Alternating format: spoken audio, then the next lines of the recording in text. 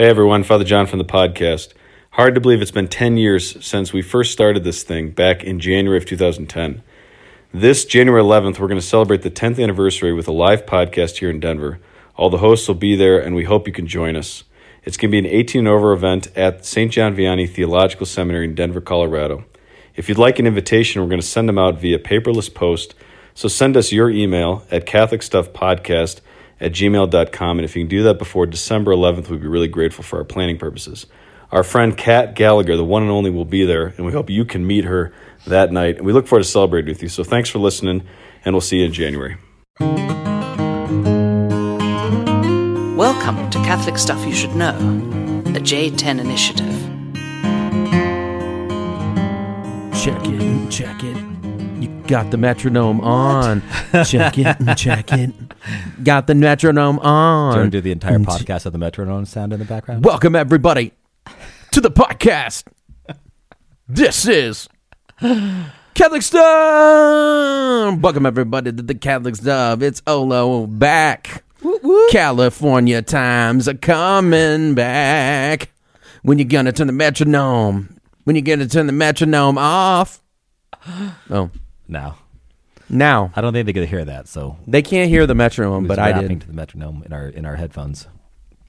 And he's here. I'm here. I was actually I was thinking earlier today that we need to take. When poor Andrea puts up our photos for the podcast on social media, she always never has like updated ones. It's always like our random adventures years ago, or seasons ago at least. And I was thinking like I need to bring a Dodgers hat. You don't have to do that in my house. Just for Father Nathan to throw up. Father into or Michael has something. been staying in my house recently. He's used it as a quarantined, what's it called? Sick bed. Yeah, sick bed. Sick bay. Sick bay. Oh. Sick bay. And I'm noticing that he decided to pull out the lamps.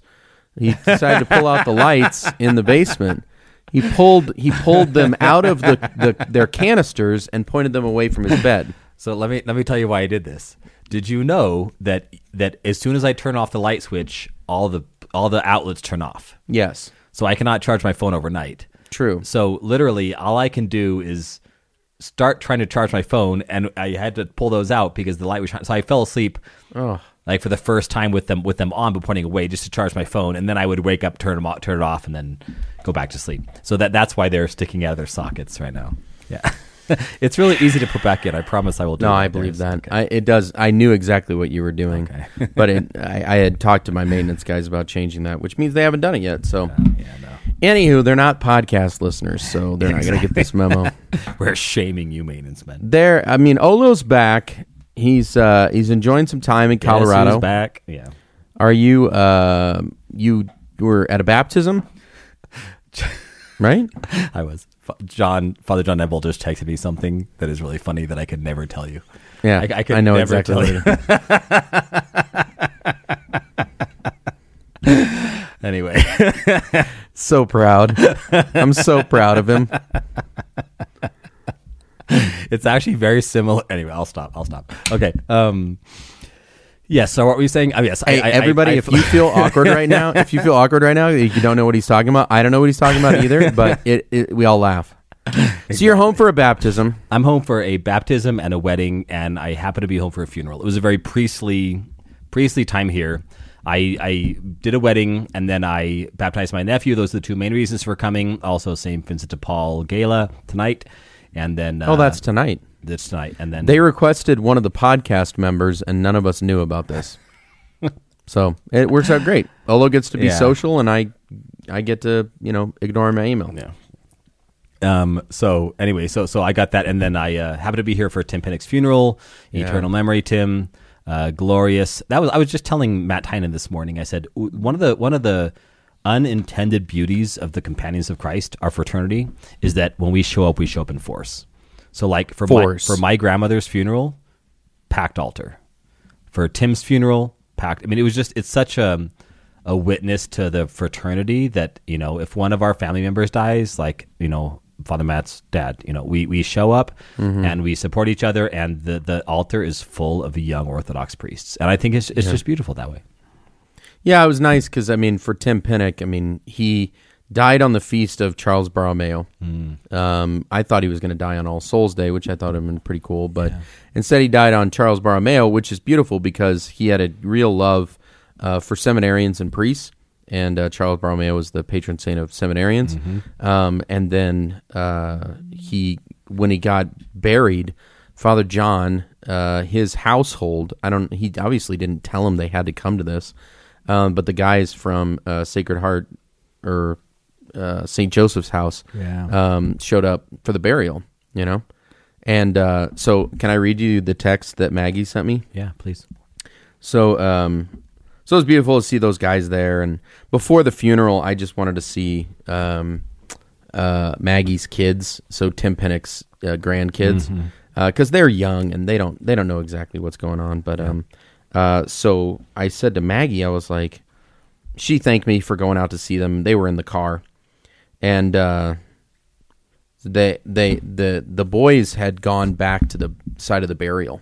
They'd gone back to his gravesite afterwards because Paul, who's 3, I don't know. He said, quote, they had to go back to make sure, quote, they covered the hole so no robbers would get him. Because I saw a guy in a black hat and I thought it was a robber. But then he said hi to me and it was Father Nathan.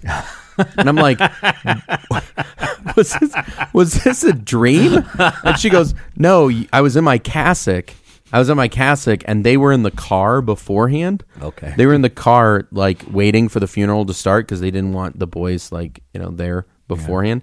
And so I walked up to the car because her husband said, oh, yeah, they're in the car. So Dex is like, yeah, just go over to the car, and Maggie's in there. So I go in there, and I get in the car, and Maggie's like, hey. And then the guys are kind of like, ah. And then they realized it was me. So apparently I looked like I was a big robber.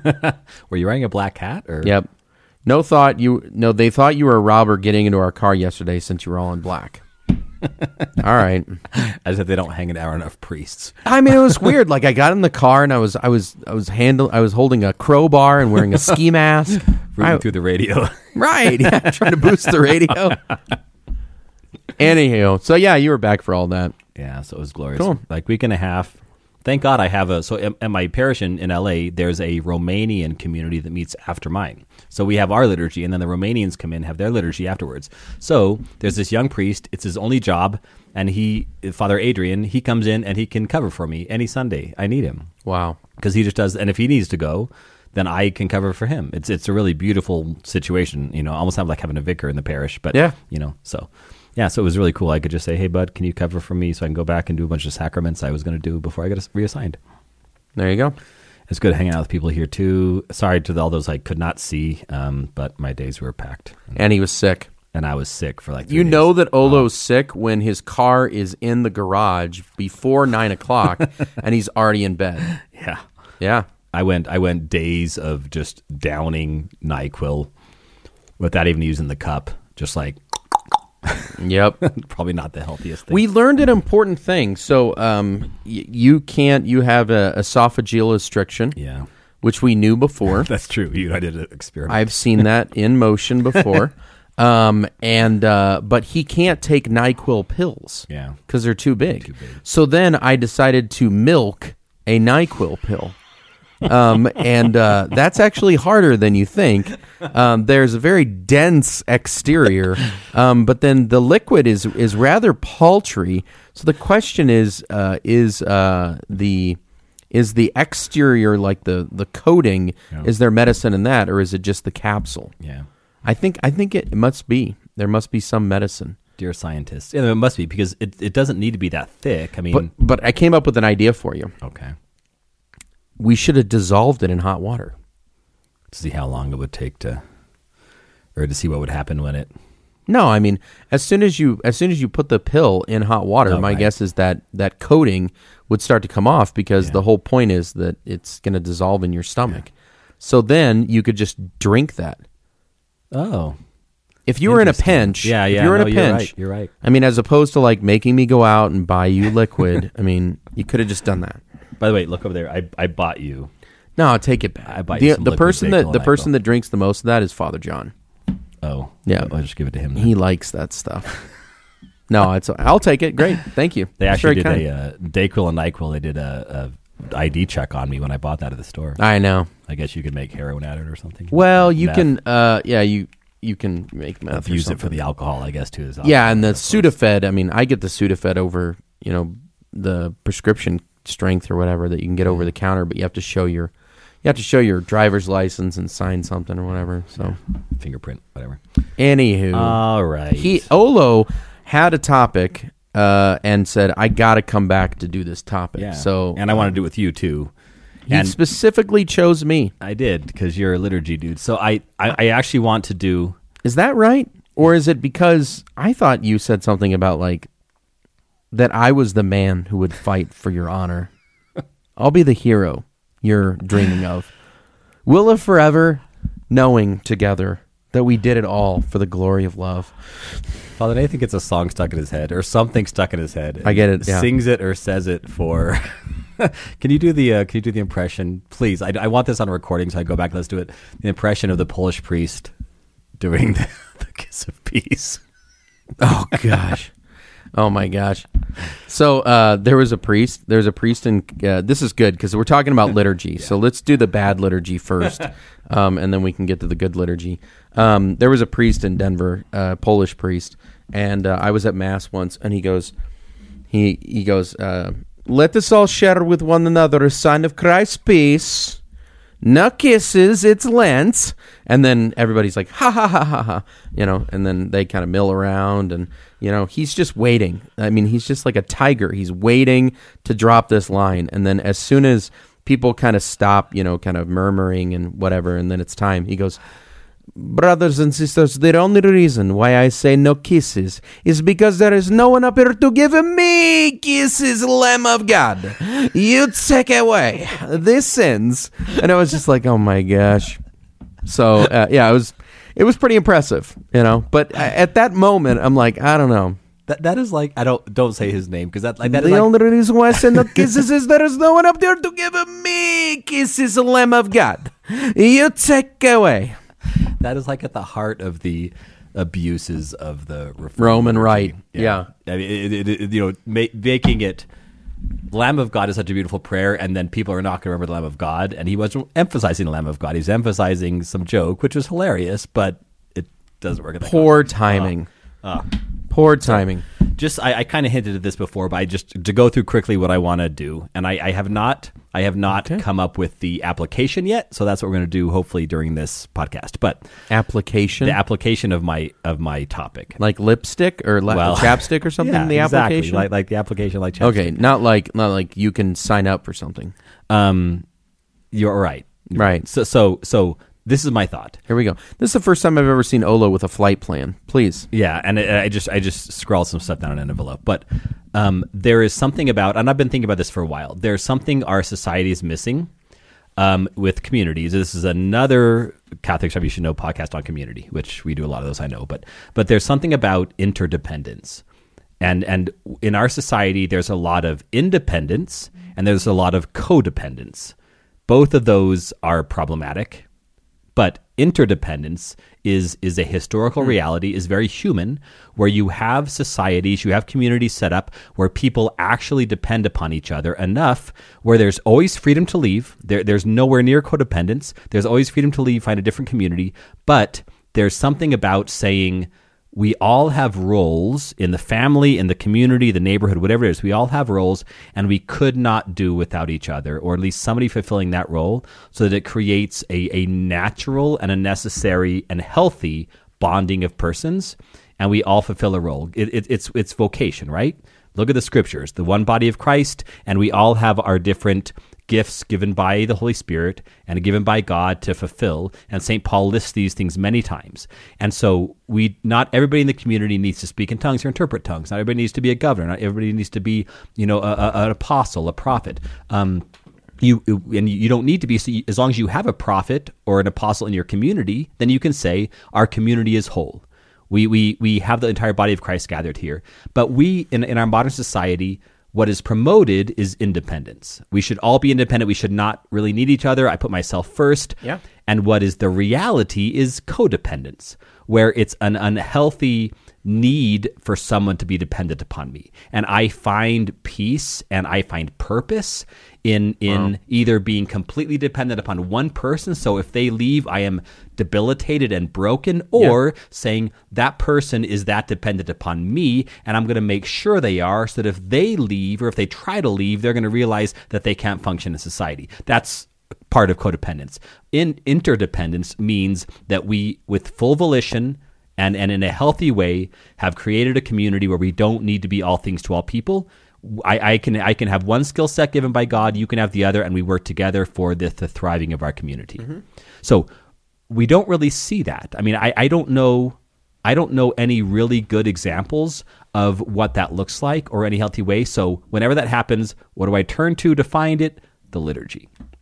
I think the liturgy can say, especially so, like in the business. So this is why I want to talk to you. I need you to give the Roman Catholic perspective on it, the Roman liturgy. So, for instance, within I've been ordained to 6 different ordinations, and each of those has a purpose in the liturgy. So, I was ordained a lector, namely the person that reads the epistle, the first reading, a cantor, the person who leads the congregational singing. I was ordained a candle bearer. In other words, the acolyte, those who carry the candles in the processions that are up on the altar. Mm-hmm. Then I was ordained a subdeacon. A subdeacon is the sacristan. The subdeacon is also like a higher level of altar server. Then I was ordained a deacon. The deacon obviously has major roles of service especially within the liturgy, and I was ordained a priest. Those are 6. Then there's a bishop.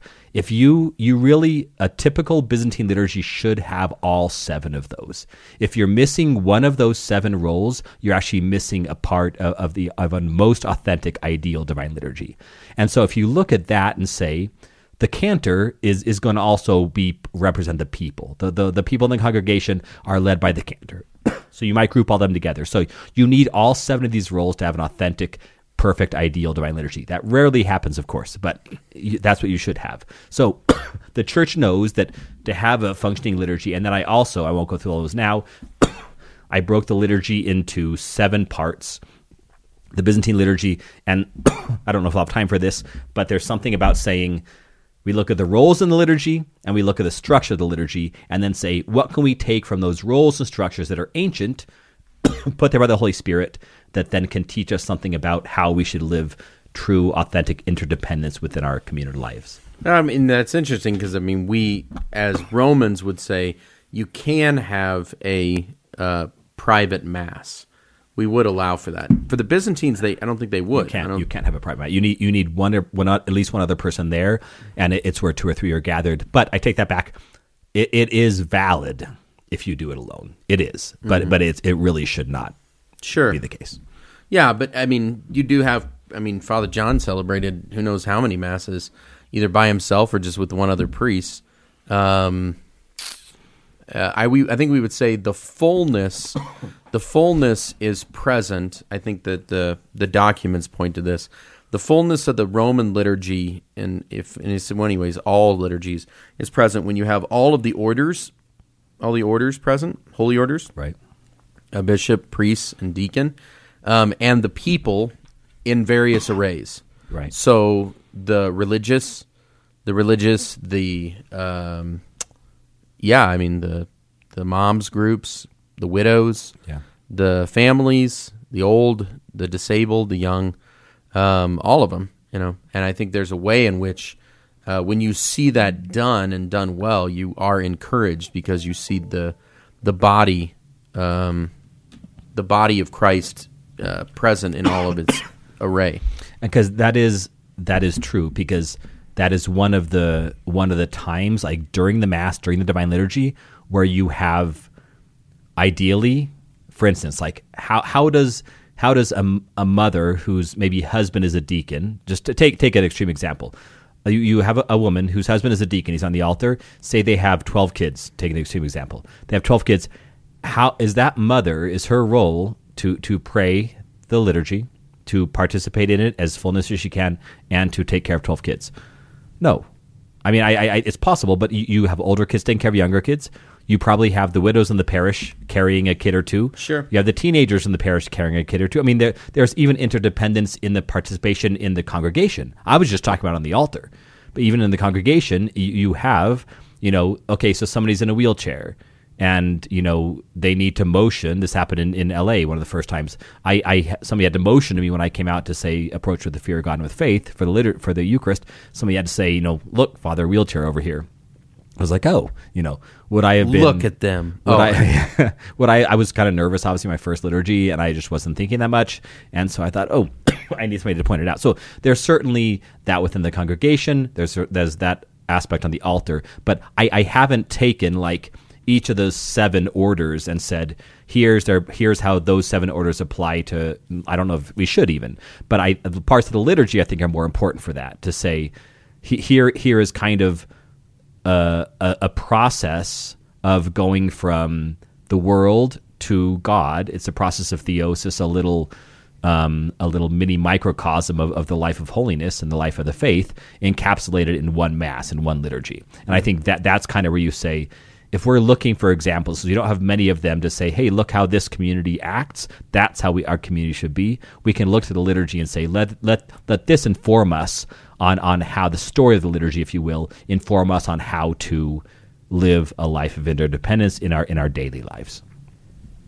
I think it could be a stretch to say every person finds a unique role in the liturgy. That's sort of like, to me, like everybody's got to be in the parade. If you're not in the parade, you can't be an audience member. You can't be an audience member and also be participating. But you have to have a task. But it's also absurd to have a parade without an audience. True, but there is that role. And active participation, I mean, a lot of times people get confused. Active participation with, you've got to volunteer for something. You've got to be an usher, a lector, a Eucharistic minister, a sacristan, a cantor, whatever. You can't just be in the pew and participating along with the liturgy. Which is wrong. Right. Because you the people in the pew in the congregation should be actively participating as much as anybody else. Yeah, they don't have to have a unique right. Like pin that designates them as, I'm the guy that organizes the gift bearers. Yeah. And that's what I mean by if you take those 7 orders that I said, the people would fit in that structure into the cantors. The cantor just leads the people. That's their job. Nobody sings anything other than what the cantor is doing, especially in our Byzantine tradition. It's called prostopenia, or plain chant. It's just, you don't sing anything that people can't sing. You don't go too high, you don't go too low, you don't go too fast, too slow. You sing in a way that every person can sing that melody at that pace. That's the goal. That's the goal. Yeah, that's the goal. Of course, some do it better than others. Absolutely. So I mean, my question is, you're saying that the only job that the people would have, that they would fit in that schema, is as cantors? Unless, in the early church, you were ordained. You didn't do any of those unless you were ordained to. You didn't read the epistle. You didn't read the first reading unless you were ordained to do it. Yeah. So you're called. I mean, those were vocations from God, blessed by the church, ordained by the church for the ordination. But the role of the people, which is a separate thing, not ordained, that they would, within that structure, if you're just looking for a community of interdependence, they would be. Their role is not to carry the candles. Their role is not to do the epistle. Their role is not to be the deacon. Their role is to sing along with the cantor and have that active. I mean, obviously, the role of the people in the pews in the congregation is the main reason why we're there. I mean, that we're there for the holiness of the lay people. Everybody on the altar is at the service of the people. They're the main function.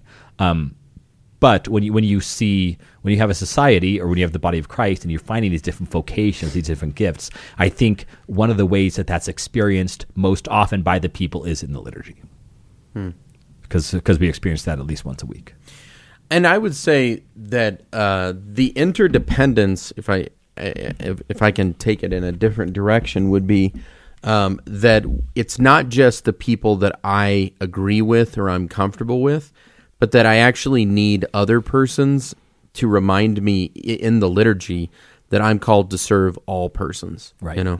That's why I think it's dangerous when you get into sort of boutique ministries where you're only working with a certain group of persons. Yeah. You forget that, no, I'm actually called to serve all of them, and somehow their gifts aid me in receiving a deeper identity and a deeper receptivity to the other. That was Chaput being Chaput. I mean, I think I told that story in the podcast where I went to him and I said, hey, I'm by ritual now, can I do a mass in Civic Center Park in downtown Denver, because that's where the homeless are. And we'll have a mass for the homeless. And I'm just going to go to where they are. I'll set up a little mini altar. I'll announce it. I'll invite a bunch of other people, of course. I'll announce what Eucharist is, what communion is, but we're just going to bring it to the people. It's like on a university campus where they have mass on the lawn, right? We're going to where the people are. And he was like, why don't you just invite them to the church? Yeah. And I was like, oh my gosh, you're so right. Like, why am I separating them out? And just, why don't I say, look, we need you, because we need the whole community in our churches. Come, take a pew, walk in, and I'll invite you to come, and we'll have a special day. We'll have dinner afterwards, whatever it is. Yeah. Like, why am I separating them out from the community and making a special homeless mass when every mass should be for them? One of my favorite moments of the liturgy is actually when the liturgy is completely done. So it's kind of outside the liturgy, but it's sort of paraliturgical, if will. It kind of goes along with the liturgy, which is the moments after Mass in which you greet the people and kind of talk to them afterwards. Because a lot of times, the line of persons is the whole gamut of the Christian life. Yeah. Last weekend, the people that I saw after a certain Mass were both like super excited, just got back from their honeymoon, very happy. Another couple that I made eye contact but didn't want to talk. They had just lost their dad, And you see all the different walks, and you see all the different moments, and you realize that the liturgy is able to feed all of them. Yeah. That all of them came for a different purpose, and all were fed in a different way. Yeah. And one could say that all were well. No, never mind. No, I don't like that. I don't actually know that song. One could say that and should not sing it. Right. So I think what I like about the concept of interdependence is that I rely upon these others and not just people need me. Right. Because the codependence is you need me. Right.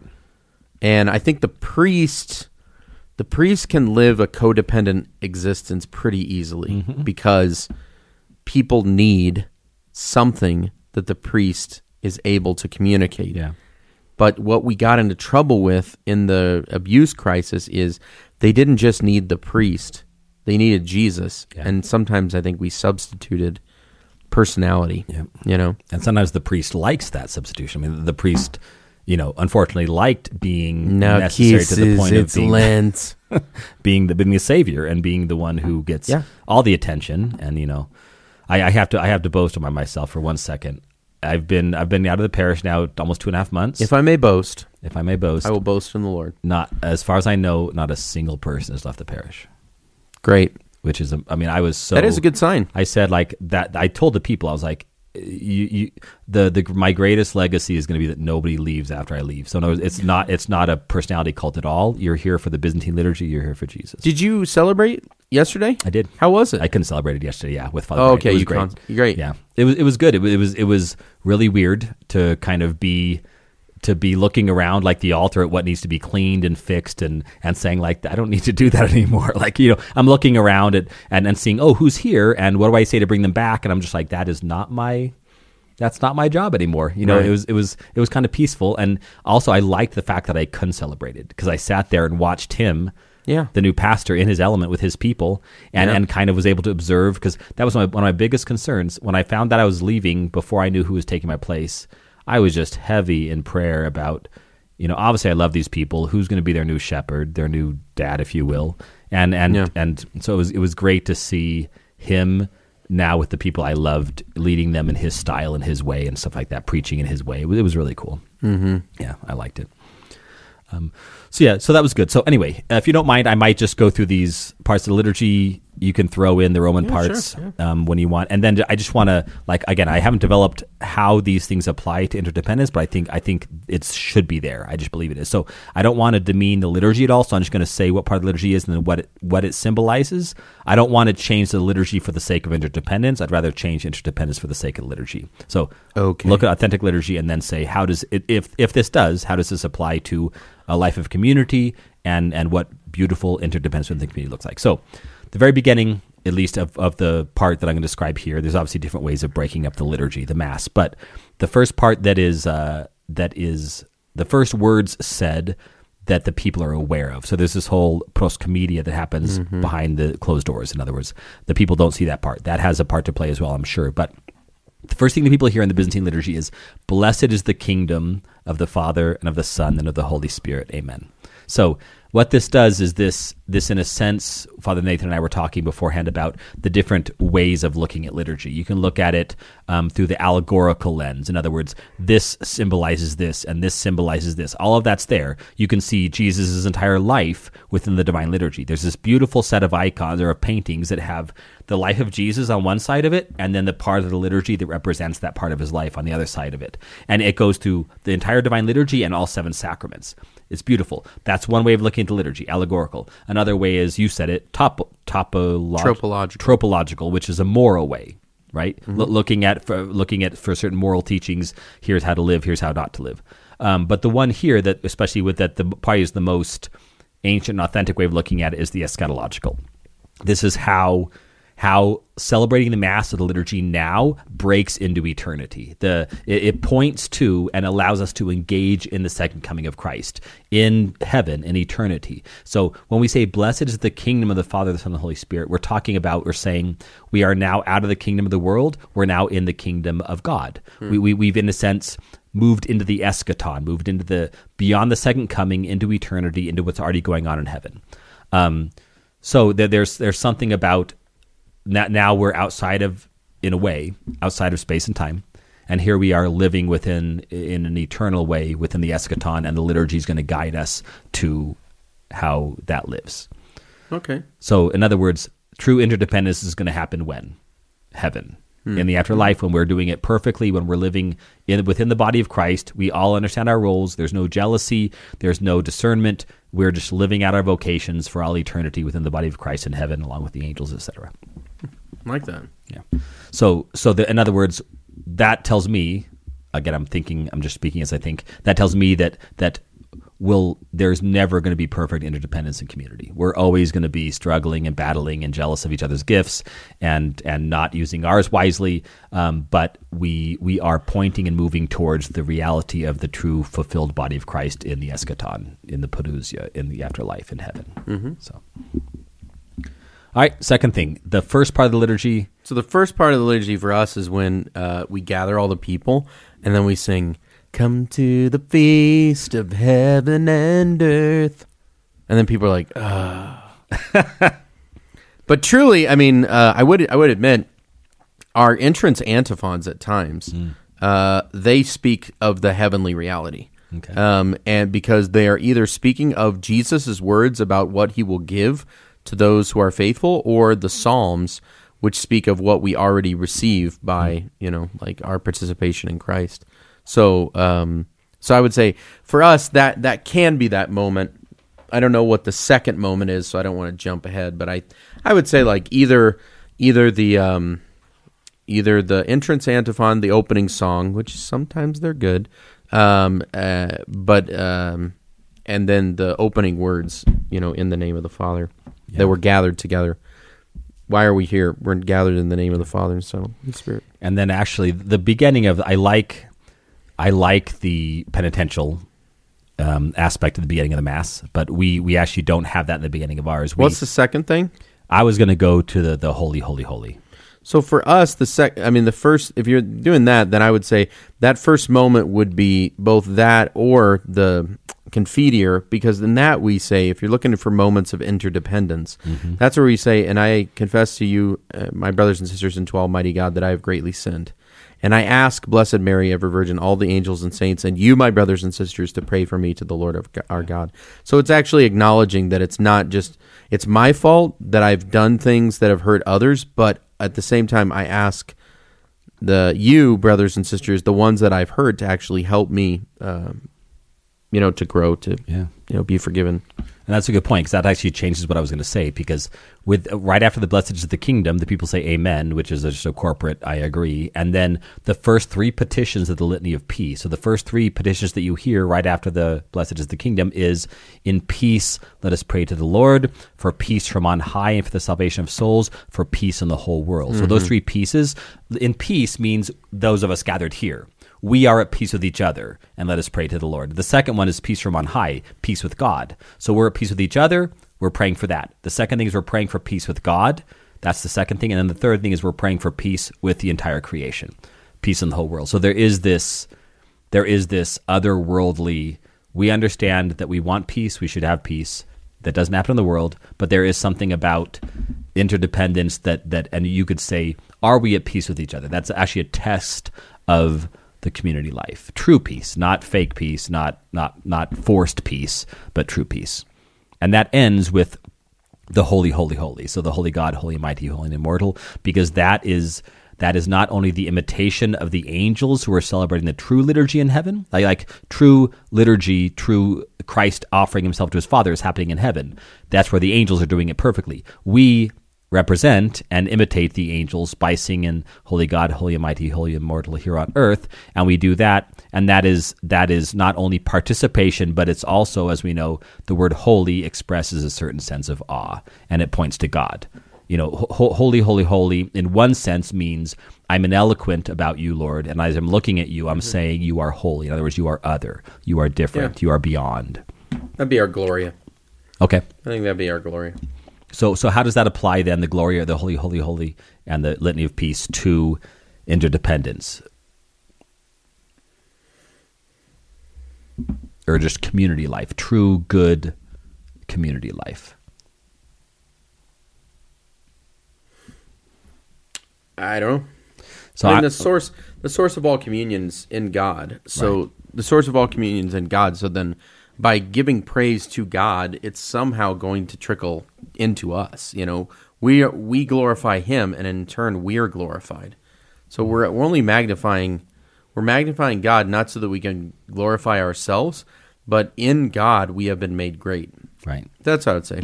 When I was in college, I needed friends so bad that if I got invited out by anybody, it didn't matter what I had to do that night, I would always go.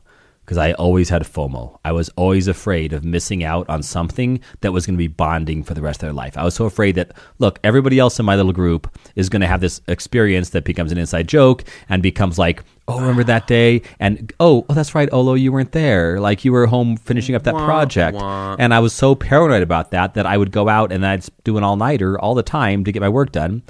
But the moment that changed was then the moment I realized that my friendships were not based on experiences nearly as much as they were based upon Christ himself.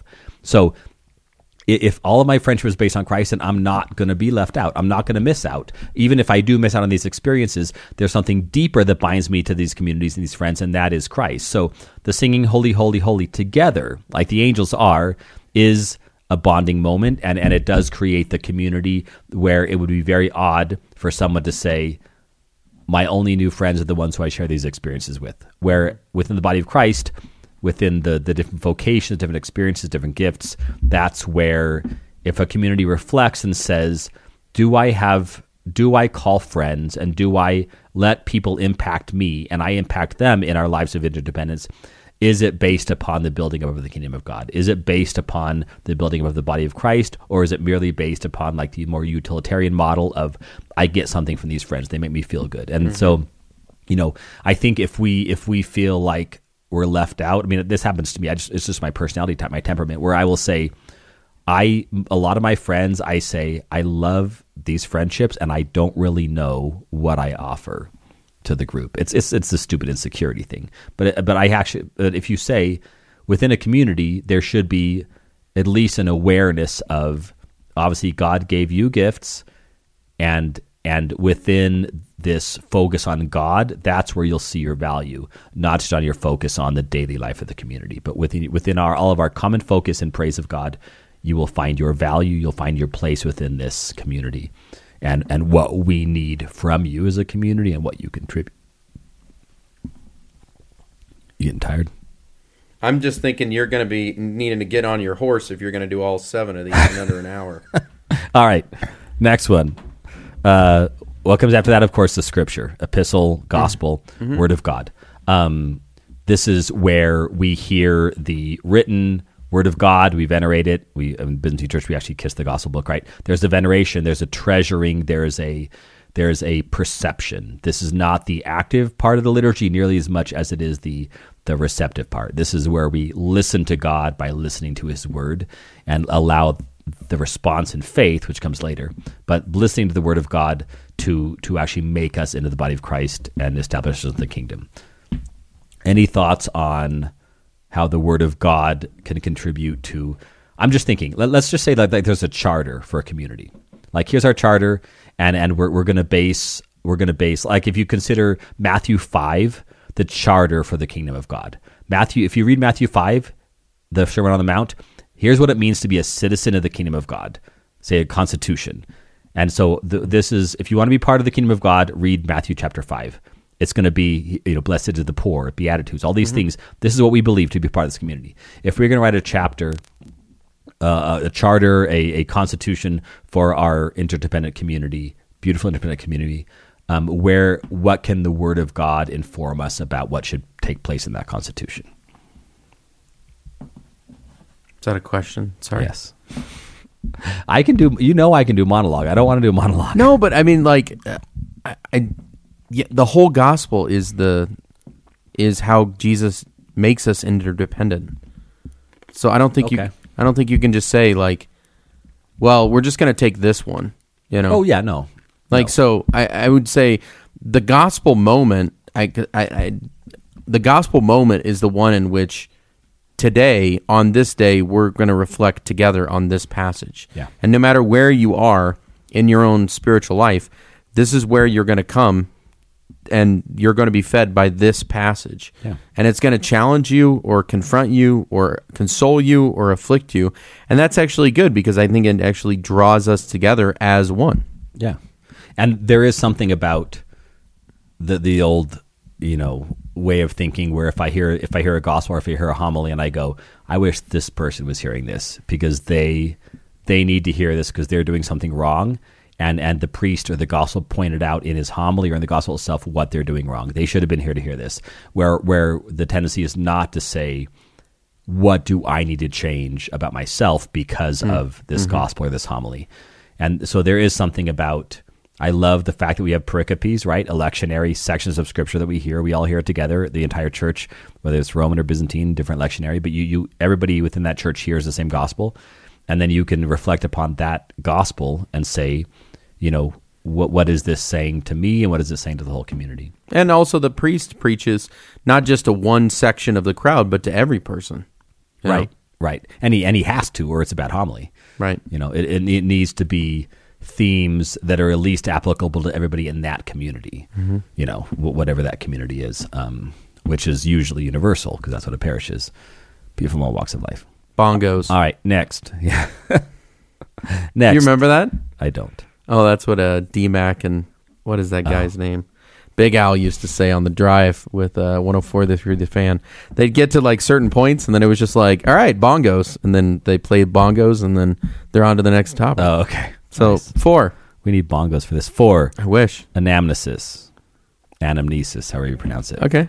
So the remembrance. This is the part where we remember what God has done. Mm-hmm. We thank Him for it. We have gratitude for it. But there's a looking back and saying, if God is unchangeable, the same yesterday, today, and tomorrow, if God is unchangeable, the same, and we know what He's done in the past, then what can we have hope in? What can we have faith in? What can we say by looking back and remembering and praising God for what He's already done? How does that impact, in this case, it impacts the liturgy immensely because all this stuff happened in time in the past. How does it impact the life of interdependence within a community? I would say that the do this in remembrance of me is, he doesn't say do things. Do have different ways of remembering me. Right. There's one thing that we do and it affects many persons. And to me, like you mentioned this in a previous podcast, that once you get to that point in the liturgy, there's nothing more you can do. You're just reading off of a page. Mm-hmm. It's actually really helpful. Mm-hmm. It's peaceful because like I can't screw this up. Yep. I shouldn't screw this up. And I think that there's a satisfaction in that, knowing that ultimately that's why people are there anyways. They may judge liturgies or masses based on the homily, Right. the objective quality of the mass is still powerful regardless of the experience. Yeah. You know, so Yeah, and that there's something about the remembrance of whether it's actually the apostles or you have good community happening or just a remembering the good things God has already done for the sake of the hope for the future. So if I have within my community, if I think like we so often do, oh, things were better with my family, or things were better with other families, or things were better before Vatican II, or things were better in the past, whatever. We have all these like, oh, things were better back then.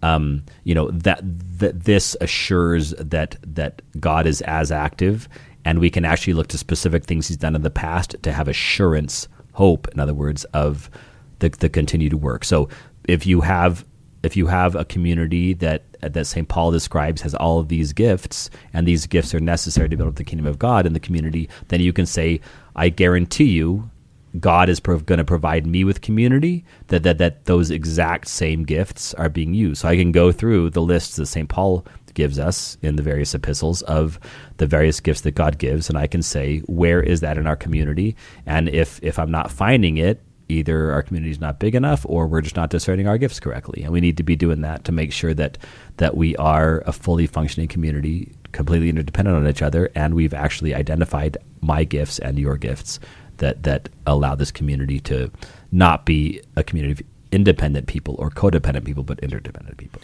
And I would say that, Jesus has fashioned it this way such that we will continue to say the Mass until the end of time. Mm-hmm. So he's allowing himself to be prayed into the world every day at every hour in so many different moments.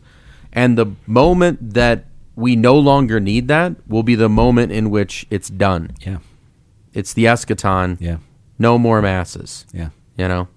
My parishioners are literally going to be saying, what's the intention of this Mass for? And I'm going to be like, there's no more intentions. Right. Literally. That's true. Like, they're going to say to Jesus, when Jesus is like, I am the Lamb of God, behold, one stands slain. They're going to say, and who is this divine liturgy for? Right. Can I offer it for my nephew? No, you can't. It's over. Yeah. Your nephew's either in heaven or not. We're done. There was a very specific purpose for that, and that purpose is fulfilled. It's like you don't fast on a feast day. Why? Because fasting has a very specific purpose that is no longer necessary on a feast day. Yeah. So feast on a feast day because the need for fasting is done. I want to read this tweet real quick that I saw. Oh, please tell me I'm not a Twitter pro. I just retweeted it. Okay, here we go. This is, I should probably give her the credit, at End of Days Woman. At End of Days Woman. She says, of course there is no marriage in heaven. Marriage is about death, and there is no death in heaven. Oh, wow. Isn't that beautiful? Pretty good. It's like death to self, sacrifice of self. It's a tweet. It's very simple, but I like it. I retweeted it because it was striking to me. I think it's good. Yeah. And okay. It's just something I never thought of it that way. Just like shout out to Elizabeth Selasco. Had you ever considered? I asked her to do an icon for me for our Byzantine rally of Jesus, Our Lady of the Watermelons. Santi. Oh. Yeah. Different icon, but that was funny that Liz Raw posted. So she did an icon of Jesus pulling Peter out of the water. Yes. We all know the story, and she said, and I never thought of it this way. Jesus told Peter and the other apostle to be fishers of men, and here Jesus is literally fishing a man out of the water.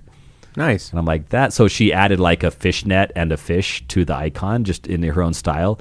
And I thought I need to reflect on that a little bit because Jesus asked how many fishers of men, Peter included, and now he's literally a man who is scared and afraid and not focusing on the right thing. And it is our role as those in persona Christi, especially in vocations to the priesthood, to help be in Christ's place in removing fear and orient people to the right thing, which is what Peter was lacking. He was afraid and not looking at the right thing. So anyway, I got to think about it more. But bongos, ding, ding, ding. All right. Guess what? Next 5. Epiclesis. How are you pronouncing it? Oh, nice. I used to drive one of those. Eclipse? Is that what you're thinking of? Epiclus. Epiclus.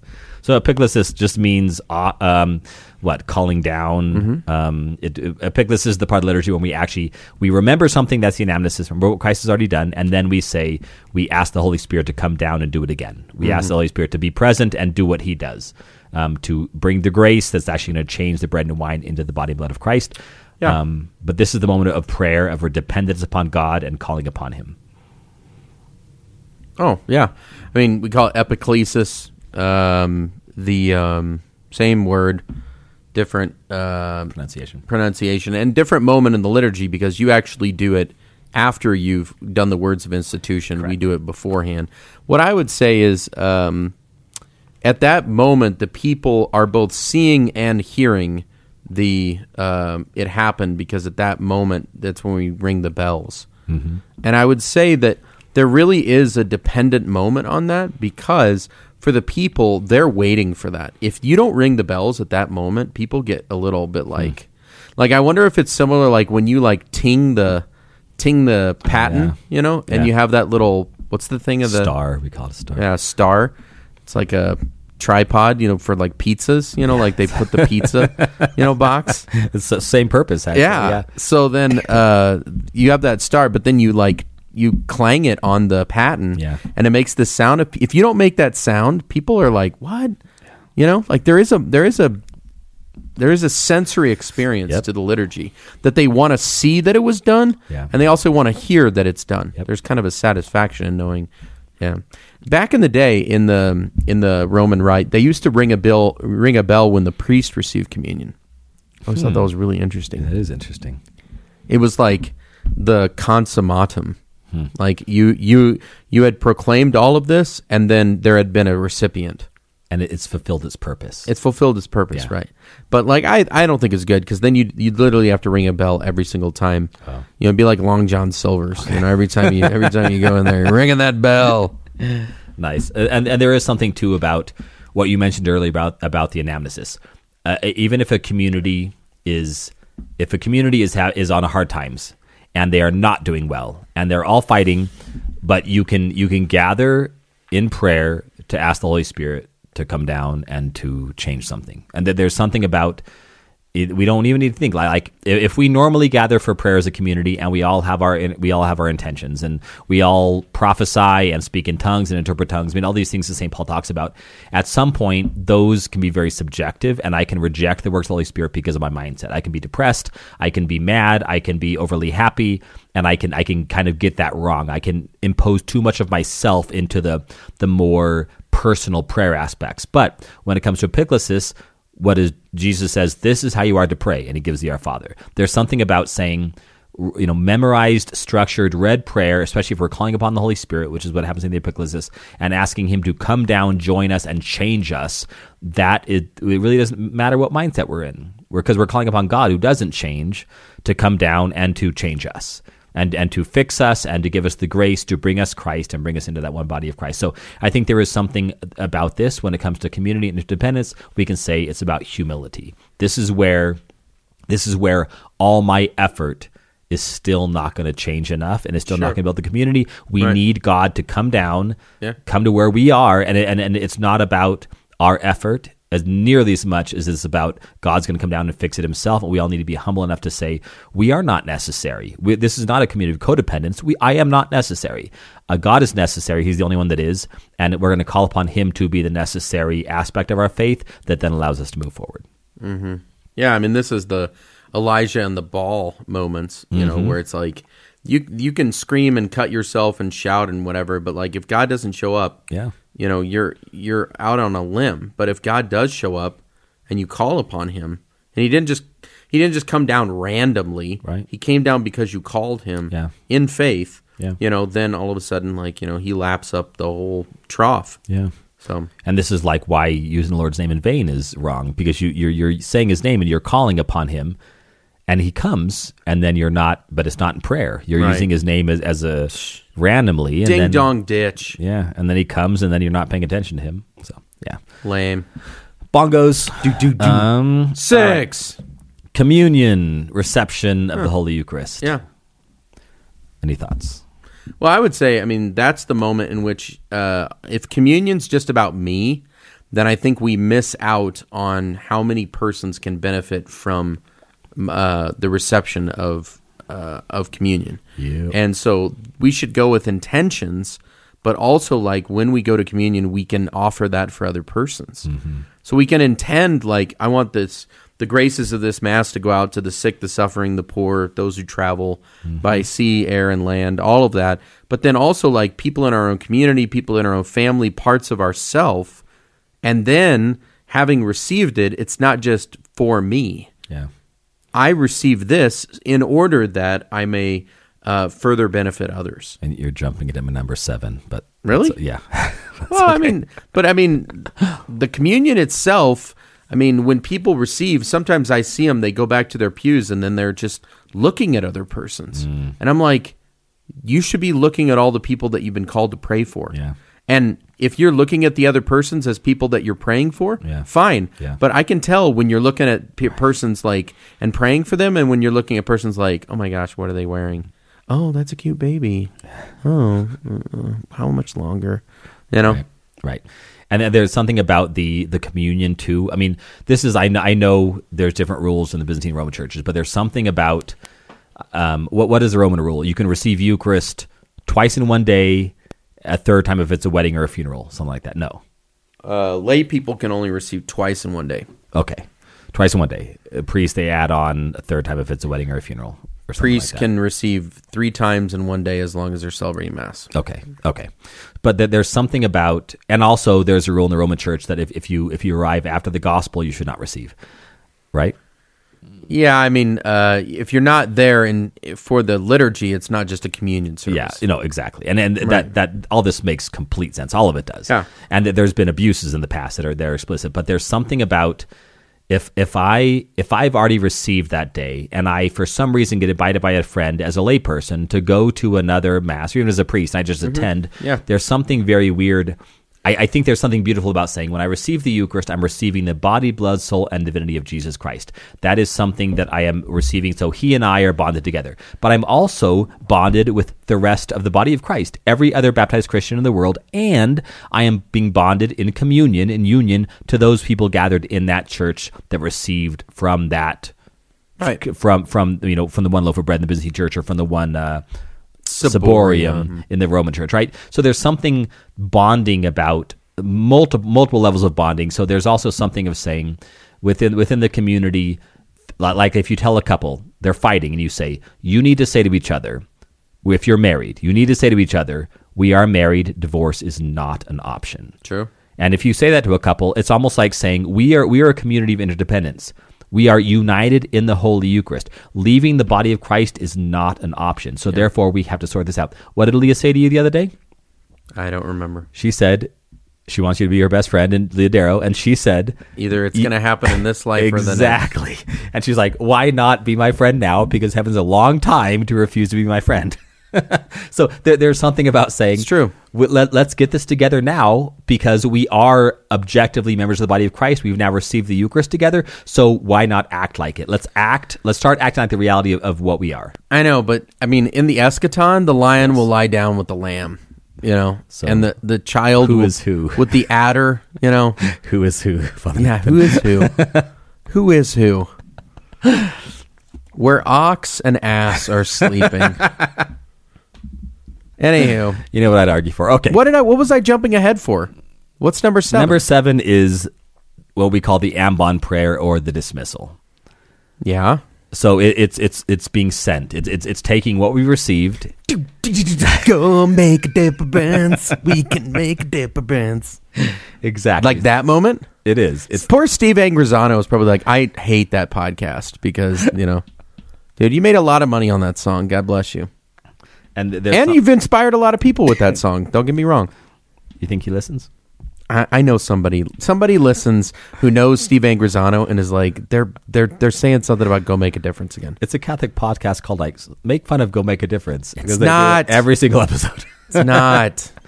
But yeah, ambon prayers where we send people forth. Exactly. It's the priest giving the people a blessing to actually go back out into the real world again, leave the the kingdom of God as the way we've experienced it here and go build up the kingdom of God that is out there.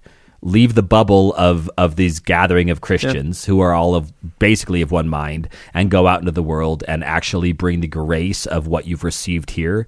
And what was the phrase? Like, let the doors of the church fall open.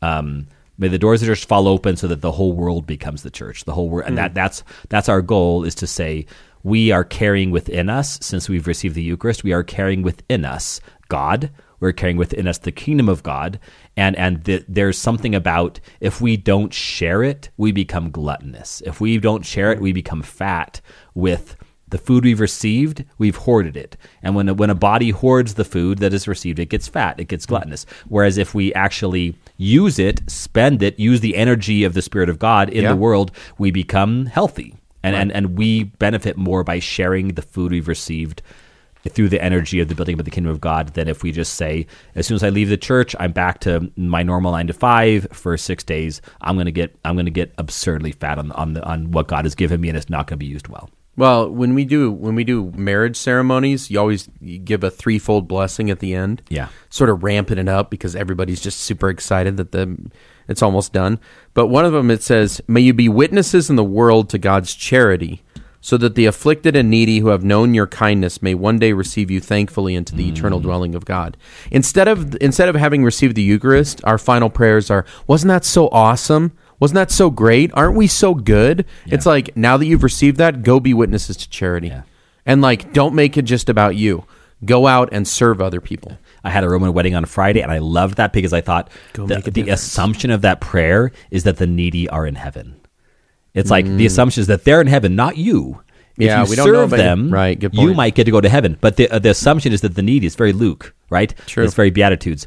The needy are going to be in heaven, and so if you serve them, then they will greet you when you get there. Right. If you don't serve them, there's a risk you might not be able to go there, which is just a very cool thought about poverty and poverty before Christ. That was a good exercise. Thank you. That was tough. Your participation. That was tough, but I think we got through it. Yeah. I'm excited. And now I can continue reflecting that I've done it in real time and reflect on it and see what can develop. We need to, just brothers and sisters, we need to pray that Father Michael gets an outlet for his creative energies, because when he's out there, he's going to have all these thoughts, and he has to find some way to communicate it with others. Exactly. I'm used to processing that here, so. Right. So we'll find it for you. All right, shout-outs. All right. I have one several months ago. Deacon Hugh Downey and his wife Marty, they run this foundation called His Work Foundation. I would certainly encourage you to check out His Work Foundation, which does work in Africa. They are having 2 people come on their board of directors named Sean and Karen Miller, and they are from Kansas City, and Karen is a podcast listener. So I guess her brother goes to my parish. I don't know who it is, but they live in Kansas City and are coming out to Denver. I will just miss you guys because I will be on Villa with the companions. But till next time. So Sean and Karen Miller, thanks for listening. Check out His Work Foundation. If you want to make a donation, they would certainly appreciate it. They just recently got a new website, and they're super excited about it. But that's what I visited when I went to Africa in January last year. Okay. So I have 2 shout-outs, and I'm trying to find one of them right now. But the other one is Patty Cecil, who you can describe your reaction to her. Oh, I thought you said spaghetti. Cecil, I think. Cecil. Sorry, Patty. Cecil. I'm sorry. However. There's a lady that makes Olo some delicious Italian food, and he brings it home, and she always packages it in these nice containers, bags. It's just, clean. The pasta was al dente. She separated the sauce from the pasta. And the other day I got home at 9 o'clock at night. I hadn't eaten dinner. I was starving. I look in the fridge just to see what's in there, and I find these leftovers. And I remembered it was the same lady that made the Italian food from before, because she sent you home with Baby Gap, I think, twice. Okay. I don't know. She might shop at Baby Gap. She has a Baby Gap bag that she sends home with his bread and everything. Nice. Anyways, thank you so much. She's what'd you say, a coordinator at Good Shepherd? Adult formation at awesome. Good Shepherd, yeah. Yeah, and then I can't find the other one. Anyway, one of you, and I think there's a second one now, that have sent me whiskey using Drizzly and Postmates. Drizzly. Thank you. You can send alcohol using Drizzly, and then Postmates brings it to the door, and it is just an epic thing to receive for us. And when you have a Postmates person show up, they knock on the door and they just hand you a bottle of whiskey from a listener. It was awesome. epic. And I can't find your name. I'm so sorry, bud. I will find it. We even communicated somehow. I can't figure out where it was. But thank you for that. I appreciate. And there's another one I think coming. I just saw a notification. I need to let them know when I'll be home, but I'm obviously not home right now. So anyway, thank you. Shout outs all around. Bongos, Interdependence.